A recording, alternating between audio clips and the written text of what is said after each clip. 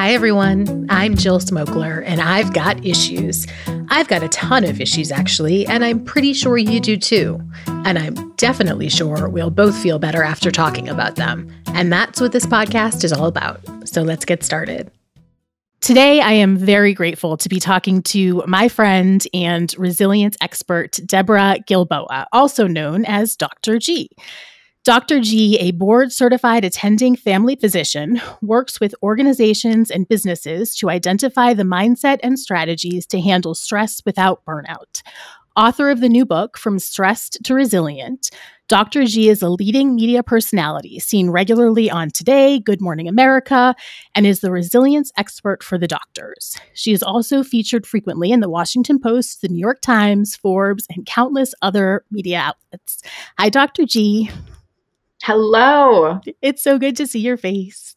Yours too. I've been really anxious to talk to you because everybody I care about right now, and anybody who has a brain, is living on the edge. I can't remember the last time I asked any what I would describe as normal functioning person how they are, and that person has responded with fine. Like everybody just sort of sighs and says, considering, or, in this world, or right now, things are just crazy. And I look at people who are coping really well, and I wonder what the hell is wrong with them, because I just don't know how that's possible.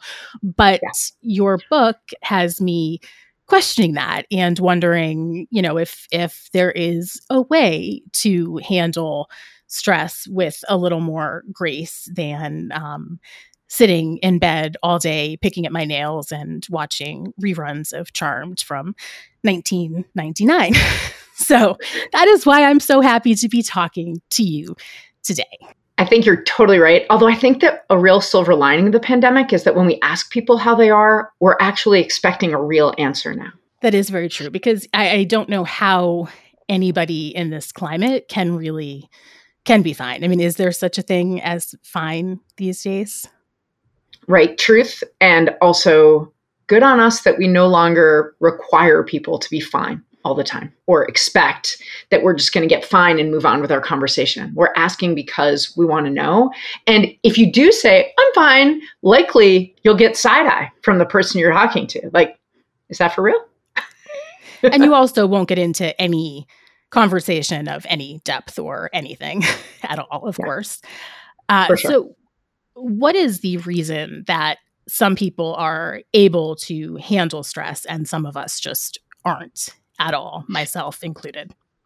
Okay, so the strength that we're talking about, from my point of view, when you talk about handle stress, is the strength of resilience. And in my work and a lot of social science work, that word resilience is defined as the ability to navigate change and come through it the kind of person you want to be. There's fancier language. I've turned it into English, but that's really what it comes down to. Not just the ability to navigate difficulty or struggle or adversity or obstacles, but all change. And I think that one of the reasons that so many people are acknowledging and discussing their stress is because there is so much change, and our brains see all change as stressful. And that's something that not a lot of people recognize. It's not something we're really taught, right? So that idea that all change, what we might qualitatively call good or bad or neutral or distant or close, doesn't matter. Our brains perceive all change to be potentially dangerous. And I can explain briefly, like the neuroscience reason why that is. But if all change is stressful, then you can see why there's so much more stress, because change isn't new, but the rate of change and our awareness, our global awareness of all the things that are changing at any given moment has really picked up. My parents didn't know if there was even a major weather event on the other side of the world. Mm-hmm. But we know now about a tsunami in Japan or about a flood in the Philippines or whatever it is. They didn't know about a lost child in another state. They didn't know about the results of the elections of smaller elections in another state or even necessarily another county when we were growing up.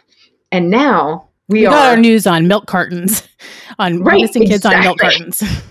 Right. So now for good and ill, because most things have both sides of that coin, we know all the things all the time. And all that change. And it's not only about the news, it's also knowing what's going on with our cousin in another country. That would have been a letter that we got weeks later and wondered what happened, as opposed to knowing right now what's going on.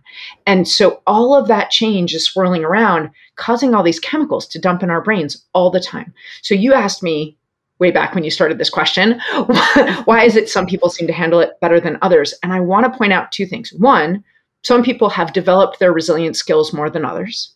And two, resilience is a growth commodity. That means it goes up for some people at some times and down for people at some times. Everybody has periods in their life where they are more resilient and less resilient. So somebody who looks to you like they're doing okay right now, even if that's authentic, they had other times where they weren't doing okay. That is comforting.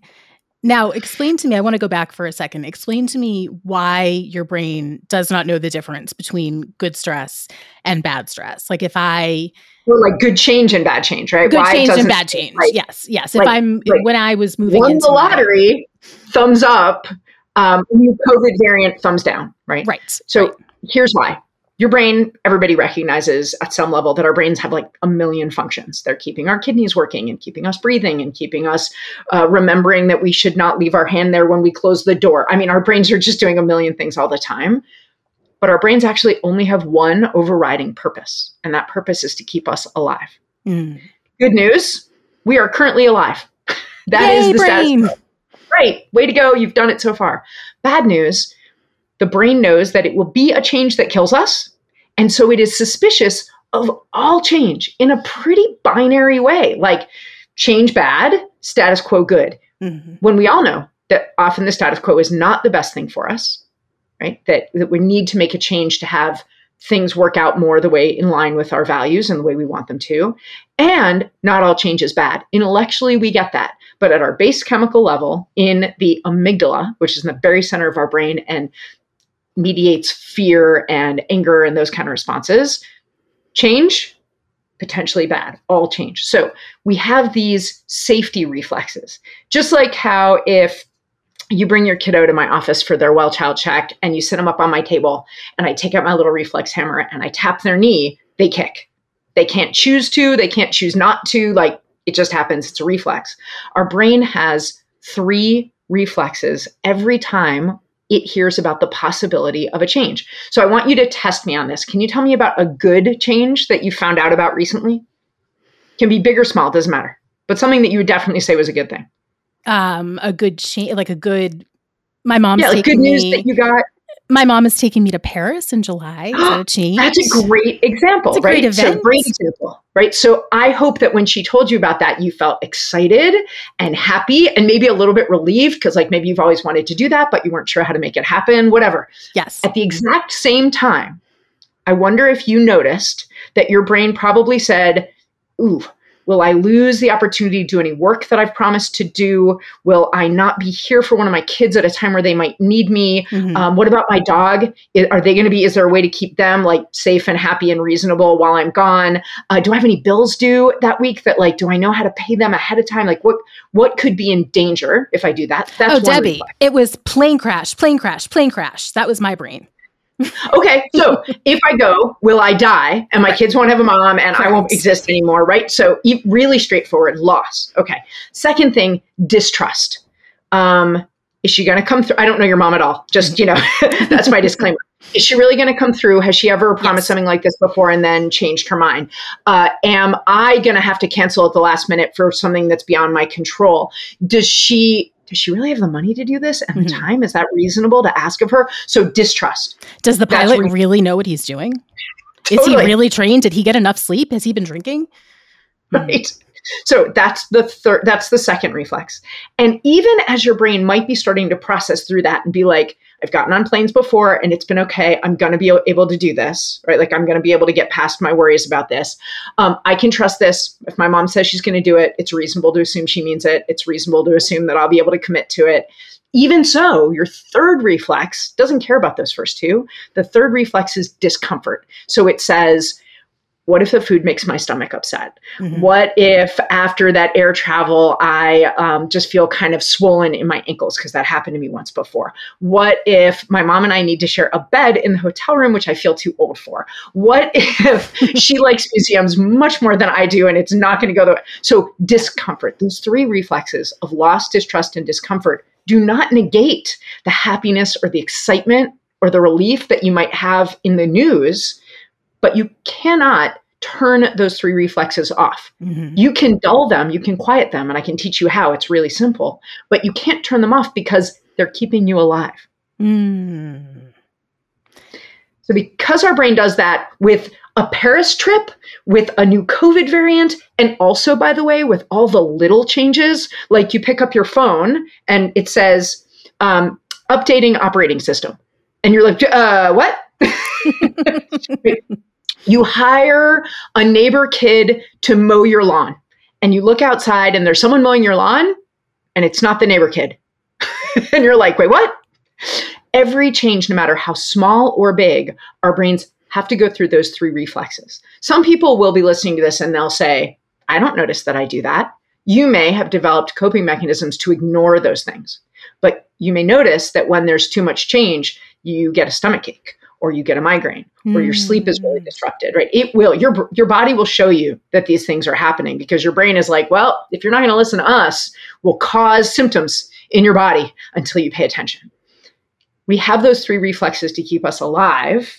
And so it is understandable that people are like, man, I didn't even do that much. Not that much has changed about what I'm working on. And yet I feel so much more overwhelmed than I used to. I feel so much more winded by things that I used to know how to handle, or I think I did, or I feel so much more winded by going for my goals than I think I should be. It's deconditioned all of us to be exposed to all this change. But there's some good news. Want to hear it? I really do. I do. I need to. Yes. So here's the good news. If you are thinking, if every change is stressful, and I know that stress is poison, and I've been told to avoid stress because I have a chronic medical condition and it makes it worse, or it makes me more irritable, or whatever. I've been told to avoid stress. How do I do that? Here's the assumption in there that's actually wrong, that the medical community has been getting wrong for at least 20 years. Stress is not toxic. Stress is a tool. The nearest analogy, and I've been working on this for years, that I've been able to come up with is looking at stress like exercise. Ugh. They both suck. This is the good news?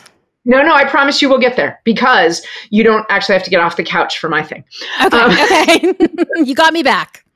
Okay. So stress is like exercise. They both suck for sure.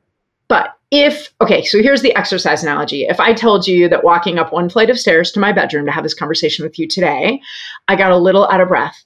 I'm healthy. I don't have any underlying lung issues or whatever, but like one flight of stairs, if I go too fast and I'm really puffing at the top, you might be too nice to say it, but you know what I need. Oh, I would find that completely relatable. Yes. Yes. But you know that if I want to be able to walk up a flight of stairs quickly without feeling out of breath, unfortunately, I have to walk up more stairs, right? Yes. Like, if you want to walk upstairs without feeling winded, you got to walk up more stairs. Mm-hmm. In that same way, if you want to be able to pursue your goals, right? Because a lot of the stuff we want requires change. I want my kids, all of them, to grow up successfully enough to move out of the house and pursue their own lives. That requires change. I want to grow my business. That requires change. I want to support my dad better as he ages. That requires change. So a lot of things we want involve change. And here's this awful doctor who just said all change is stressful. To be able to deal with the changes that I'm dealing with and things that are coming up and feel less overwhelmed, less winded all the time, it's actually stress that will get me there. I know that sounds weird. And some people might be thinking, wait, but this is dangerous.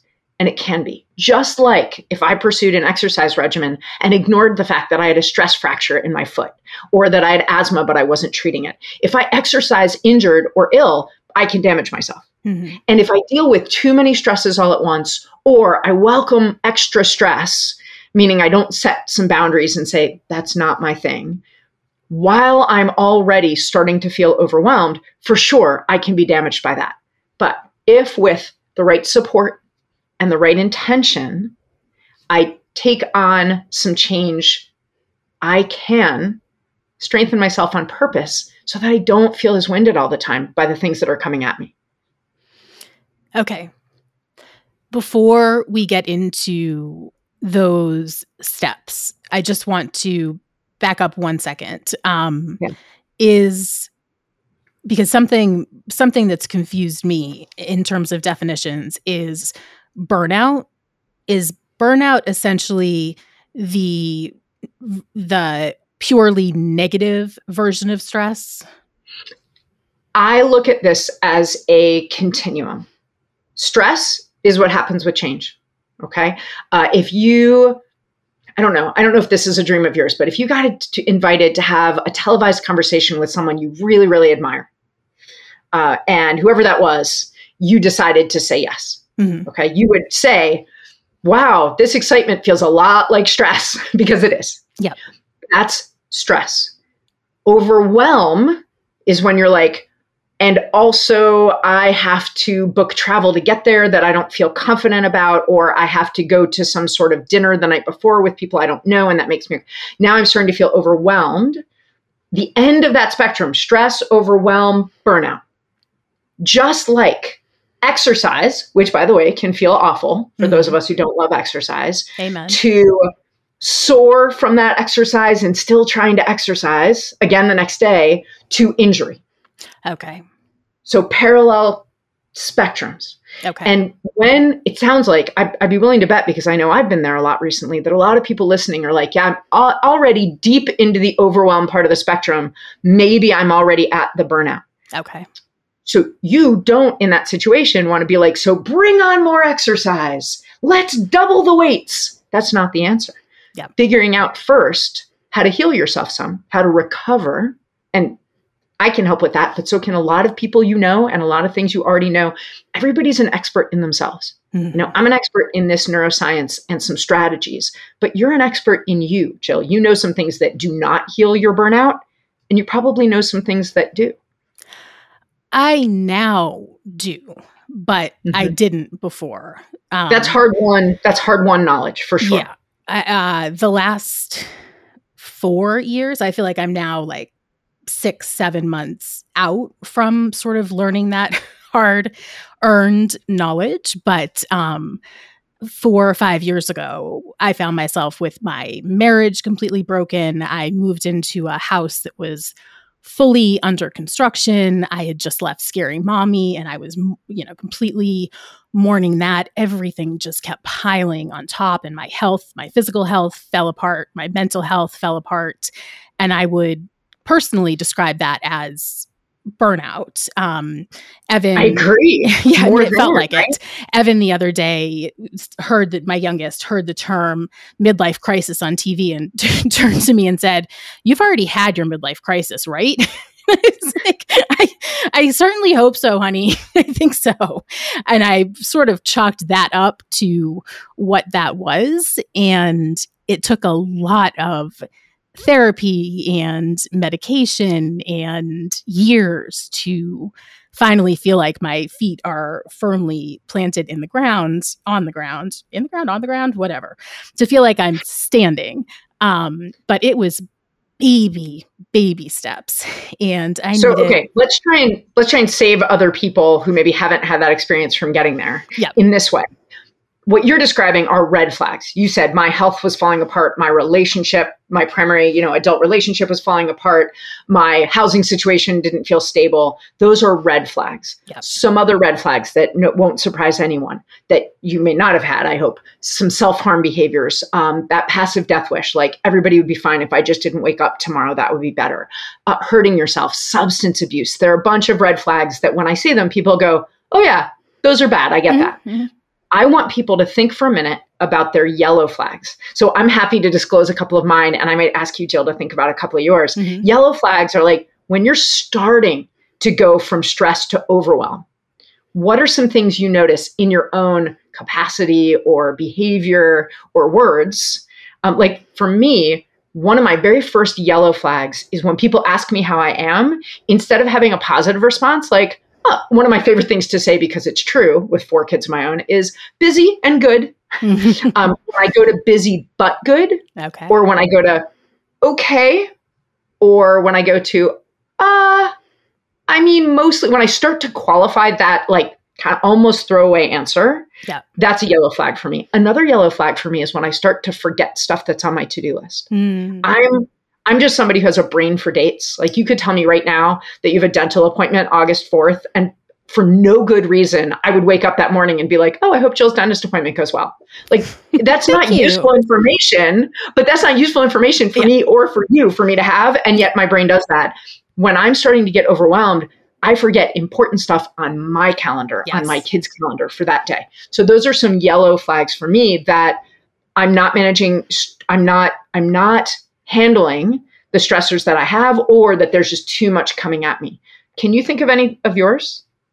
I'd say mine are the basic, like not self-care in the normal self-care, but just sort of taking care of day-to-day things, sort of like you're saying, like keeping things afloat, calling people back, staying on top of appointments, paying bills, doing just sort of taking the trash and the recycling out, just everyday things that I just let slide, and then they accumulate, and it gets to the point where I just avoid it, and then it piles up and it gets to be an issue, and bills are overdue, and then it just becomes more and more complicated.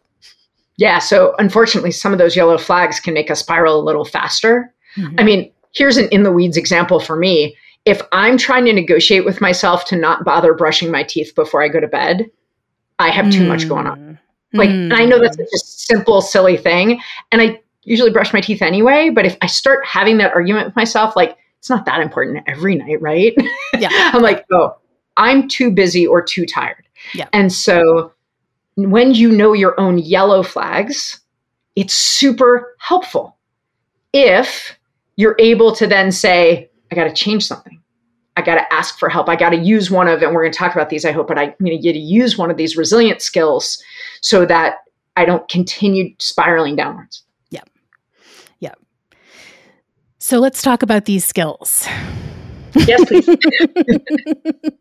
So you tell me, let's start talking. So here's the good news. When I was first learning about resilience, it was because in med school, they said to us this thing. My teachers said, stress is the new smoking. Tell your patients to avoid it no matter what. And then we would leave class and they'd be like, you should also be running a research project, and you should also be in charge of an interest group, and you should also. And I thought, are they A, trying to kill us so we don't take their jobs when we graduate? Or B, are they wrong about this blanket statement that stress is the new smoking? Because neuroscientifically, we know that all change is stressful, even the stuff you want. So what's the truth of it? I have, in the 20 years since then, done a bunch of research about this. We had this idea up until about 15 years ago that the ability to navigate change was inborn. It was like your eye color. You were born resilient or not. And it is true that everybody has a starting point. We've all had or known a toddler who could run into a room, smash their head off a coffee table, fall down. You could see the birds circling around their head, and they'd be like, whew, that was a lot, and then get up and go play. Yeah. And we've all seen or raised a toddler who could, their stuffed animal was sitting a little crooked, and the next 3 hours were lost to tears and struggle. Yeah. So yes, everybody has a starting point. But it turns out that just like the growth mindset that we have about our kids' academics and musicality and athleticism and artistic ability, there is growth in resilience. And it isn't only through struggle. As a matter of fact, some people go through struggle repeatedly and never get any more resilient. It's not magical. You struggle and you get stronger, or you don't struggle and you never get stronger. Resilience, it turns out, is 8 skills. And everybody has a little bit of all 8 of these skills, or a lot to start with, but anybody can grow any of these. And that's why I find this so valuable to spend my time on, because it's not your eye color. It's not like, oh, well, if you're blue-eyed, sorry. It is something that we can all affect. Yep. Like, I hate to say it, exercise. You're going to make me exercise by the end of this. I know you are. No, I swear to you, that is not my goal, although of course we should. Fine. When I tell you what these skills are, you're going to be like, oh yeah, that makes sense. So if we talk about resilience as the goal is to be able to navigate change more easily, and not just more easily like by committing a felony. Like if I have to navigate the change, this happened to me during the pandemic. Someone stole my identity and started applying for PPP benefits in my name. That wasn't me. Lovely. That happened to a lot of people during the pandemic. So I could navigate that change by, I suppose, hacking into somebody else's identity and stealing their money. But that's not resilience, because resilience is navigating change and coming through it the kind of person you want to be. And the kind of person I want to be isn't incarcerated. So that'd be a story. I got to navigate. Right, totally. But I'm sure I would be terrible at it. I'm positive I would get caught. So I have to be able to navigate change and still be true to myself. Mm-hmm. In my book, I say with integrity and purpose. My purpose doesn't have to be your purpose. Yeah. It's not like it has to be something everyone would admire. It just has to be something I'm comfortable with, that I would admire. So if that's the goal, to navigate change, the kind of person I want to be, you won't be surprised when I tell you that if you're struggling to do that, one skill that helps you is building connections with people. Mm-hmm. Because Jill, you're navigating a big work change, and you've looked carefully, I bet, at your connections, at your active connections, at your weaker connections, at your dormant connections, and said, who could help me navigate this? Who do I trust? Who do I believe in? Who do I want to be aligned with? Because it helps me be more of the kind of person I want to be. And I think building connections is one that most of us, because it's not necessarily about having more friends on your friends list. Mm-hmm. For most of us, it is about deepening the connections that we have. Mm-hmm. For me, it's hard to separate stress and depression. And depression really prevents me from outreach. So it's really difficult for me to connect with people when I'm feeling shitty. That's a really tough one. But I know it's true. I know that's when I want to go inward, but it makes me feel infinitely better, reaching out to people. So I do know that to be true, but it's hard. I know that to be true for a lot of people who struggle with depression and anxiety. Mm-hmm. And I want to mention that it's one of the reasons I'm so grateful that I didn't learn in this research that there were only 2 skills, mm-hmm. Building connections and one other thing. Yep. Because then I'd be like, well, you got to do it anyway. Yep. And what I can say to you now is, okay, when you're not in a deep depression, anything you can do to revive or keep healthy your connections will be helpful to you when you are, but there's 7 other skills. So if that one doesn't work for you, because you're an expert in you. So you might say to me, nope, not that one. What else you got? Totally fine. Next up. Okay, so another one is setting boundaries. Oof. And it sounds really weird to say that it's easier to navigate change when you say, not going to do that, not going to do that, not going to do that other thing. But if I say to you, okay, let's say the change I have to navigate is my health center has 2 sites, and I've always worked in one. And they say to me, hey, Dr. G, starting next month, we need you to go to the other site. And I'm like, whew, that is a big change. I don't know where I'm going to park. I don't know where I'm going to eat lunch. I feel like I'm going to lose the relationships with the people I have here. I feel like I'm going to lose some of my patients because they're not going to drive to that one, right? I'm in loss, distrust, right? You've kept me here for 16 years. Genuinely, I have to go, why? Maybe you're wrong. And this isn't there. And then discomfort, like I said, about where am I going to eat lunch and where's my desk going to be? And is the air conditioning too cold? Like all those 3 things. Yeah. But then I say, okay, I have choices. What are some of my choices? And if I say, I need to like be able to ask my MA for things to do for my patients, and I need to talk to the scheduler, and I don't know any of these people. If I say I have to get there the first day and I have to learn everybody's name, well, that's like 35 people. That's not going to help me navigate that change more easily, because then I'm going to be super worried and unsuccessful in that goal. Mm-hmm. If instead I say, okay, first day, because remembering names is not one of my top skills, I need to learn 3 names. The site manager, like I got to connect their face to their name, the site manager, an MA, and the front desk person. Everybody else, I may get introduced to them, but I'm giving myself permission to not remember their name and just ask them again next time. Okay. That's a way of setting boundaries that makes it easier for me to navigate that change. Does that make sense? That makes sense. And it's different than what women, especially powerful women like yourself, hear. When I say set boundaries, you think I'm saying say no to people that you would really like to please. That's exactly what I think you're saying. Yes. Yes. And there is some value in that, apparently, but I'm not great at it either. Okay. But as we, and one of the activities that I suggest in my book to build the skill of setting boundaries, if that's something you choose and decide you want to build, is I teach you how to build that skill of setting boundaries in your shoe closet. I know it sounds funny, but let's leave people out of it entirely. No, so I think it's perfect. I love it. There are a lot of ways to use these skills that don't include feeling awful. We don't have to feel awful to get stronger.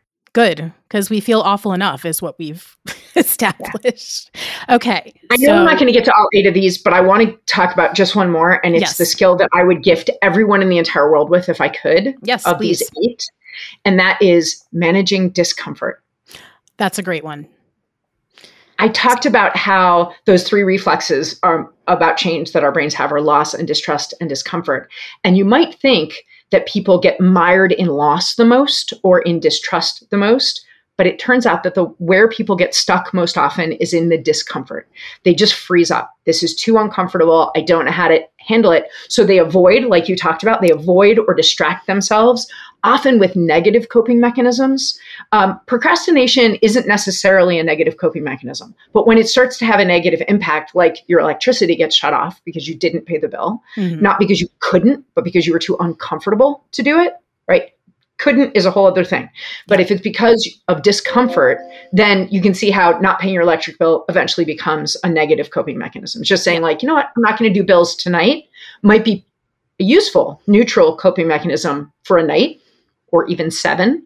But once you get to more than 30, it's going to cause you problems. Having more positive and neutral ways to manage your discomfort doesn't mean that you never eat too much, drink too much, pick a fight with your sister, do negative things that cause you damage. It means you do them a lot less often. Mm-hmm. Okay. And I believe you have an exercise of sorts that you want me to participate in, correct? I do. And actually, it's something that anybody who's listening could also do. Okay. And if you're driving, you're going to have to kind of do it in your head. And if you're not, if you're sitting, I'm going to encourage you genuinely to grab your phone or grab a piece of paper and a pen, because writing it out is pretty easy. Okay. In my book, I have it sequential, but really all I need you to do if you're looking at a piece of paper is turn it sideways and make 3 columns. Okay.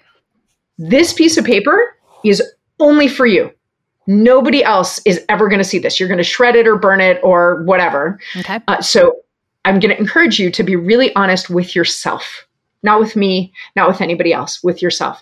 And on that left side, what I want you to do is to make a column of everything you can think of that you do occasionally or often when you don't like how you feel to feel better.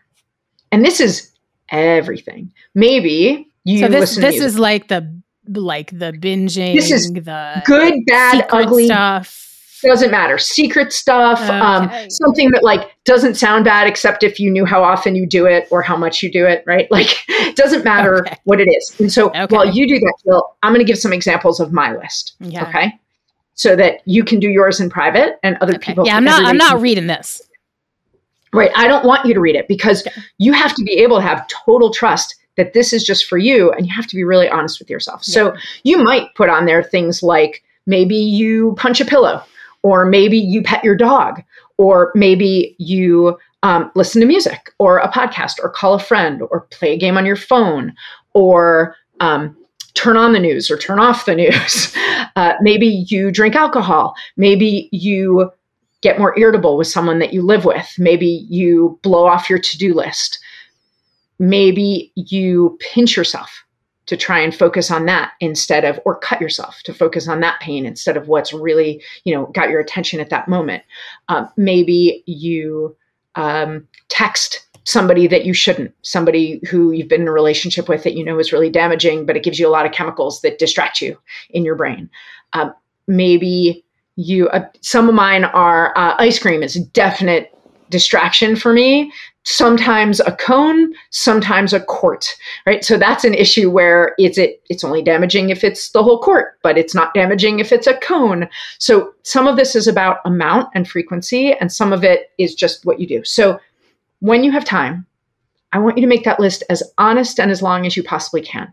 I also want to mention, because I know a lot of the people who listen to your podcast, Jill, have kids. And this is something you can do with your kids, but you don't get to look at this list. Okay. Encourage them to make it. Now, if they're really little and you're writing the list, encourage them to be honest and say, you're not getting in trouble for anything that you tell me. Okay. Okay.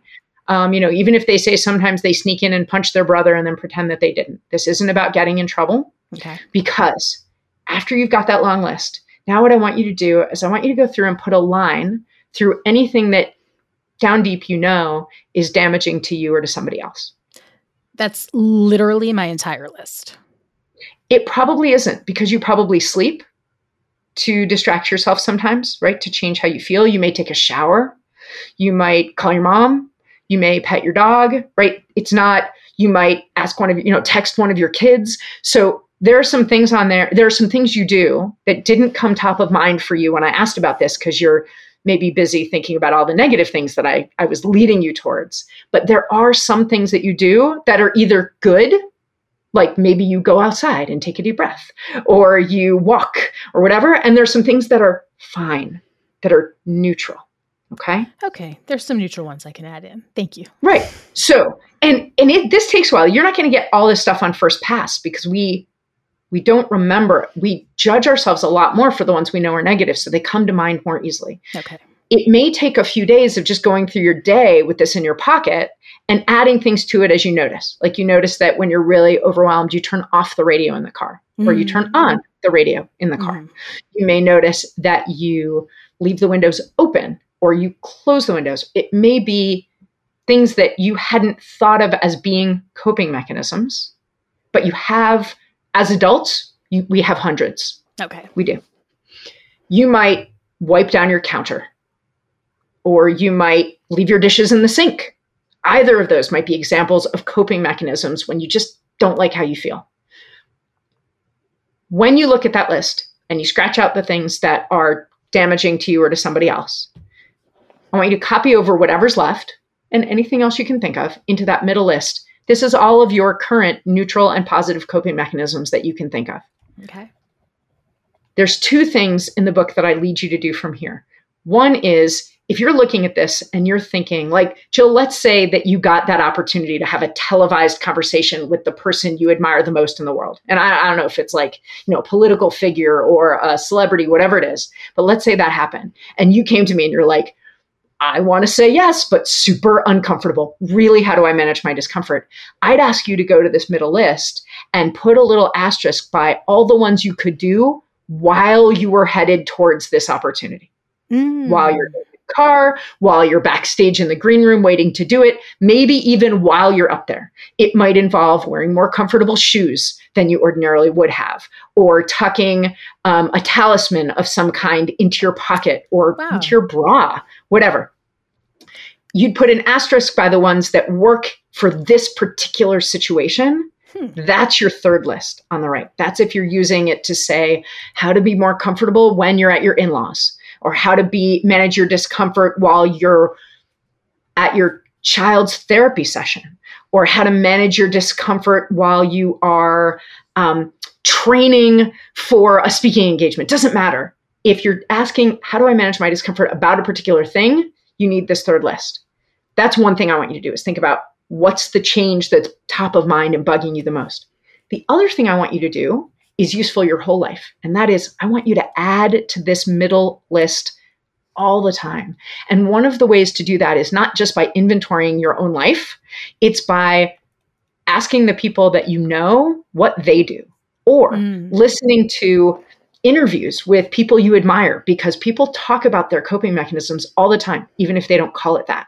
I have actually resources in my book of places that you can go to hear 98 things that celebrity told.